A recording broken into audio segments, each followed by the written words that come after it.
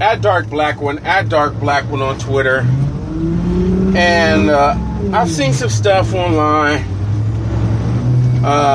where, because of the Black Panther excitement, because of the propaganda of the movie, I think that this movie made by Disney, that's propagandized by the CIA, has done a masterful job in creating these deeper conversations about race, nationality, class,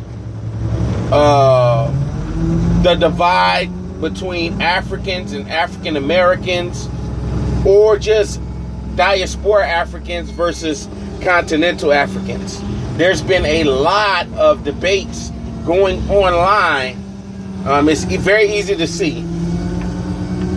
Very, very easy to see. And I've even seen one of my homeboys online. He says, man, I'm done. I'm done with this bullshit. I've been all about this Pan-Africanism, but the love isn't reciprocated by continental Africans, because he himself is a diaspora African. So here's my take on Pan-Africanism. It is absolutely vital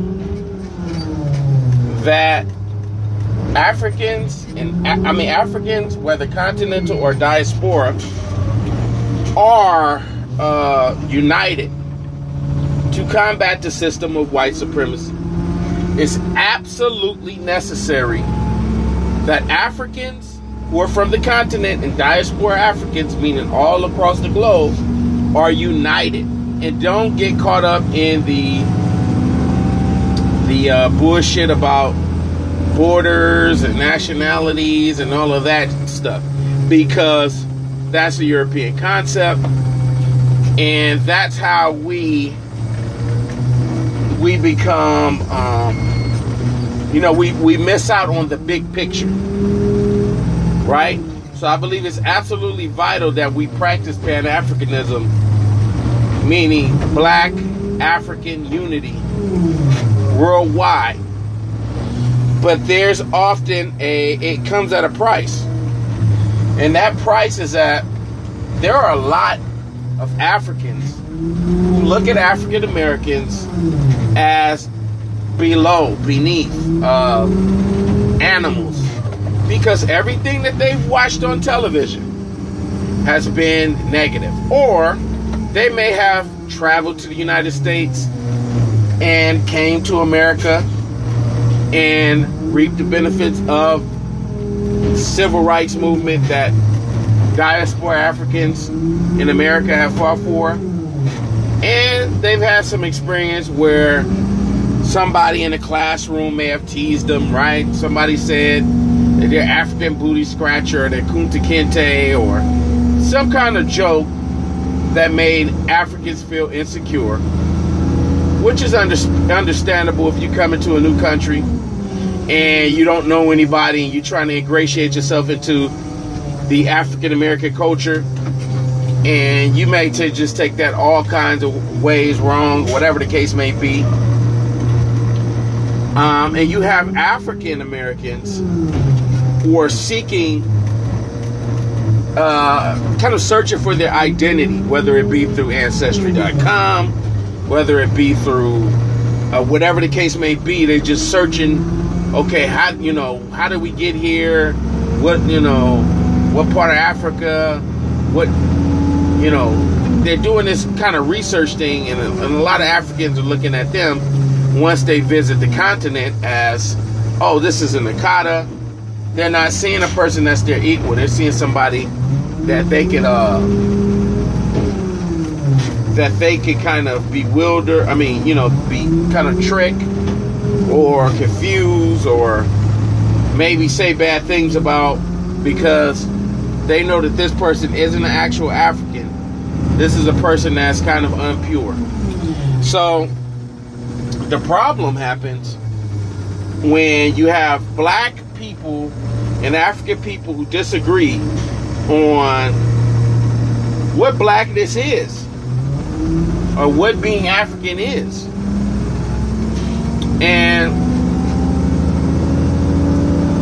this is a very, very complicated subject because, you know, you have different people that have their different ideologies, but ultimately it comes down to people choosing nationalities over race.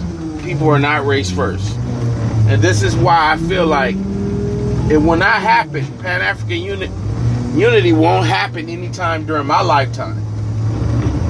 Because the issue is you have too many people who are done in by the propaganda that's done by Europeans.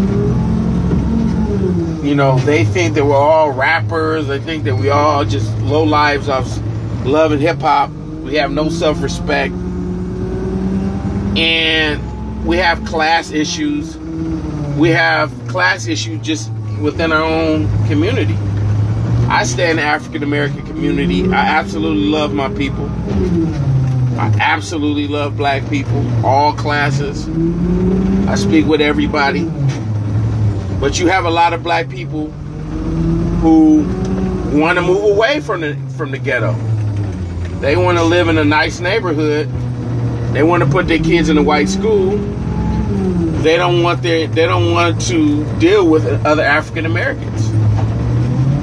Because deep down, they believe the same negative things about African Americans that Nigerians and other continental Africans do. So we have this disconnect where you have a lot of people who aren't on this thing where they believe in unity because it's not something that it's not tangible. Because you got some Crips right here on this block, but 4 blocks over, you got some Bloods over there. You might have another Crip gang that's a rival of this Crip gang. And you got some kind of issue where it's going to be violence and it's going to be some gunplay. So it's like almost next to impossible to have African unity because we have a lot of coons in America. Or we have a lot of coons in Great Britain or London, wherever you are. You know, there's always the coons that are going to overpower the enlightened and conscious. So, you know, my take on it is, yes, it's necessary to defeat the system of white supremacy, to establish a global pan-African agenda. But as long as there's going to be the CIA, and there's going to be propaganda movies, and there's always going to be some division to where this won't be true. And people will always look out for them in their area or their tribe or their group first. So that's why it just seems like it's almost impossible to establish a global Pan-African agenda when you got issues in America where people aren't united. And it's a thought that not every black person, but just those who have the mind of race first. But the problem is a lot of black people, a lot of African people that are in important positions, they happen to be people who are nation first, nationality. I mean, you know, this is my country first. Like Black Panther, Wakanda first. These are people whose interest is politics, playing the game, kind of like the coon way. It's black people getting murdered and getting thrown off boats. It's black people getting mistreated all across the globe. And it's like none of us are really reaching out to each other because we're looking out for ourselves based on proximity. So that's where the confusion and that's where the bullshit happens. That's just my opinion.